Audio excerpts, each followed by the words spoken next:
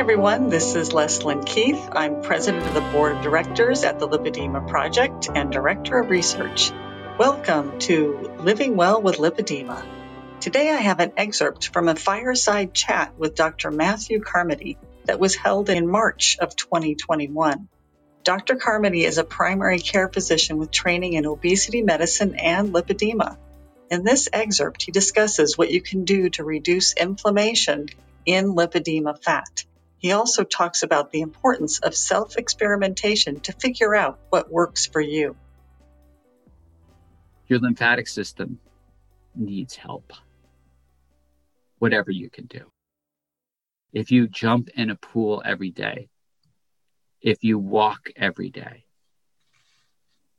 if you wear compression clothing, all of those are really helping your lymphatic system, which is not up to speed. It needs that help. And the hypoxia of the adipocytes is causing the inflammation that you're feeling. And that anything that you can do to reduce inflammation, and we're not talking about, anti-inflammatory agents like naproxen or Aleve or anything like that. That's not good enough. But really to decrease the inflammatory factors is what really we're talking about here. And we don't know a lot of ways to do that.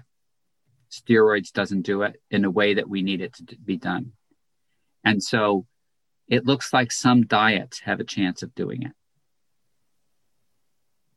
But they're in the beginning of the study stage right now.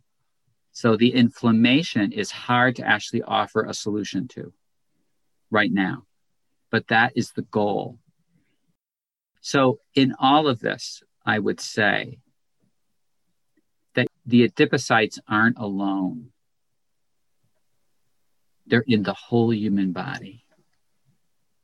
And so it may be found that you do something completely away from what I just told you that makes this system work better.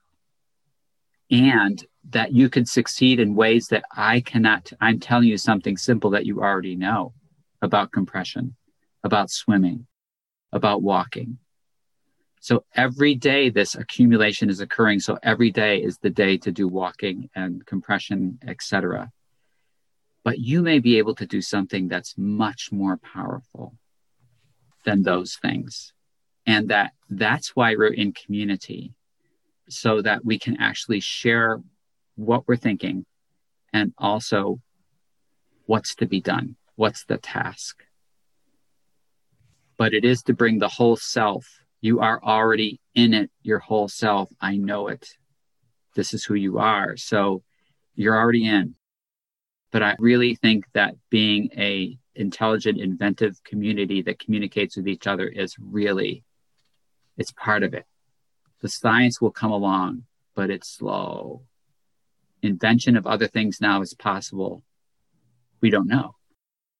So there's plenty of hypotheses that are coming on the table. Once we are clearer about what needs to get happening, then, using human growth hormone as a potential rebuilder of the lymphatic system has emerged as an idea. So the question is that the thing that I want to jump on?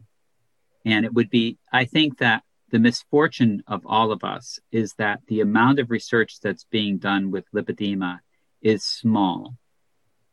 And I would also say that the amount of research that was done with obesity 10 years ago was really small. But we're getting a little smarter about obesity. We're getting smarter about lipedema. So it would be hard to sort of say, okay, that's a possibility. Here's how you should structure the intervention. It's not known, how you should structure the intervention. It seems that, exposure to light, different types of light, you know your body. And if you say, I'm going to just try that, and I'm going to actually just take a measure of how I feel right now. I'm going to do my usual routine, and I'm going to add this. I don't know, am I a different person? And I generally think that the time of the experiment is somewhere probably around 4 weeks, to 6 weeks. If you're going to do an experiment and you want to just ask the question, does this work? You have to probably say, hold everything else equal. and then add the experimental maneuver on top of it. And that can go with food. You want to try a different food, or you want to try any of those things. But what I'm saying is something 4 to 6 weeks of sort of holding everything else as it is and then trying this, on top of it. So that if you really get a thing that you can hold consistently, that's so important. And you can read the effect of that, then that's really important. That allows you to identify other things that are more successful in you. If you can hold to a pattern and it creates a somewhat, we all vary from day to day and from week to week, but over that period of time, basically the same. That's great discipline. That's so hard for a human being to do. Thank you, Dr. Carmody. That was an incredible conversation that you had with several of our women that have lipedema and, trying to figure out how to best manage your lipedema and live your best life. That was a wonderful conversation. And thank you to all of you, our listeners. If you haven't already subscribed to our daily flash briefings of tips, tools, and research about lipedema, you can subscribe at Apple, Spotify, Amazon Alexa, or here at this website, lipedema-simplified.org/flash, where you'll find an archive of all of our flash briefings.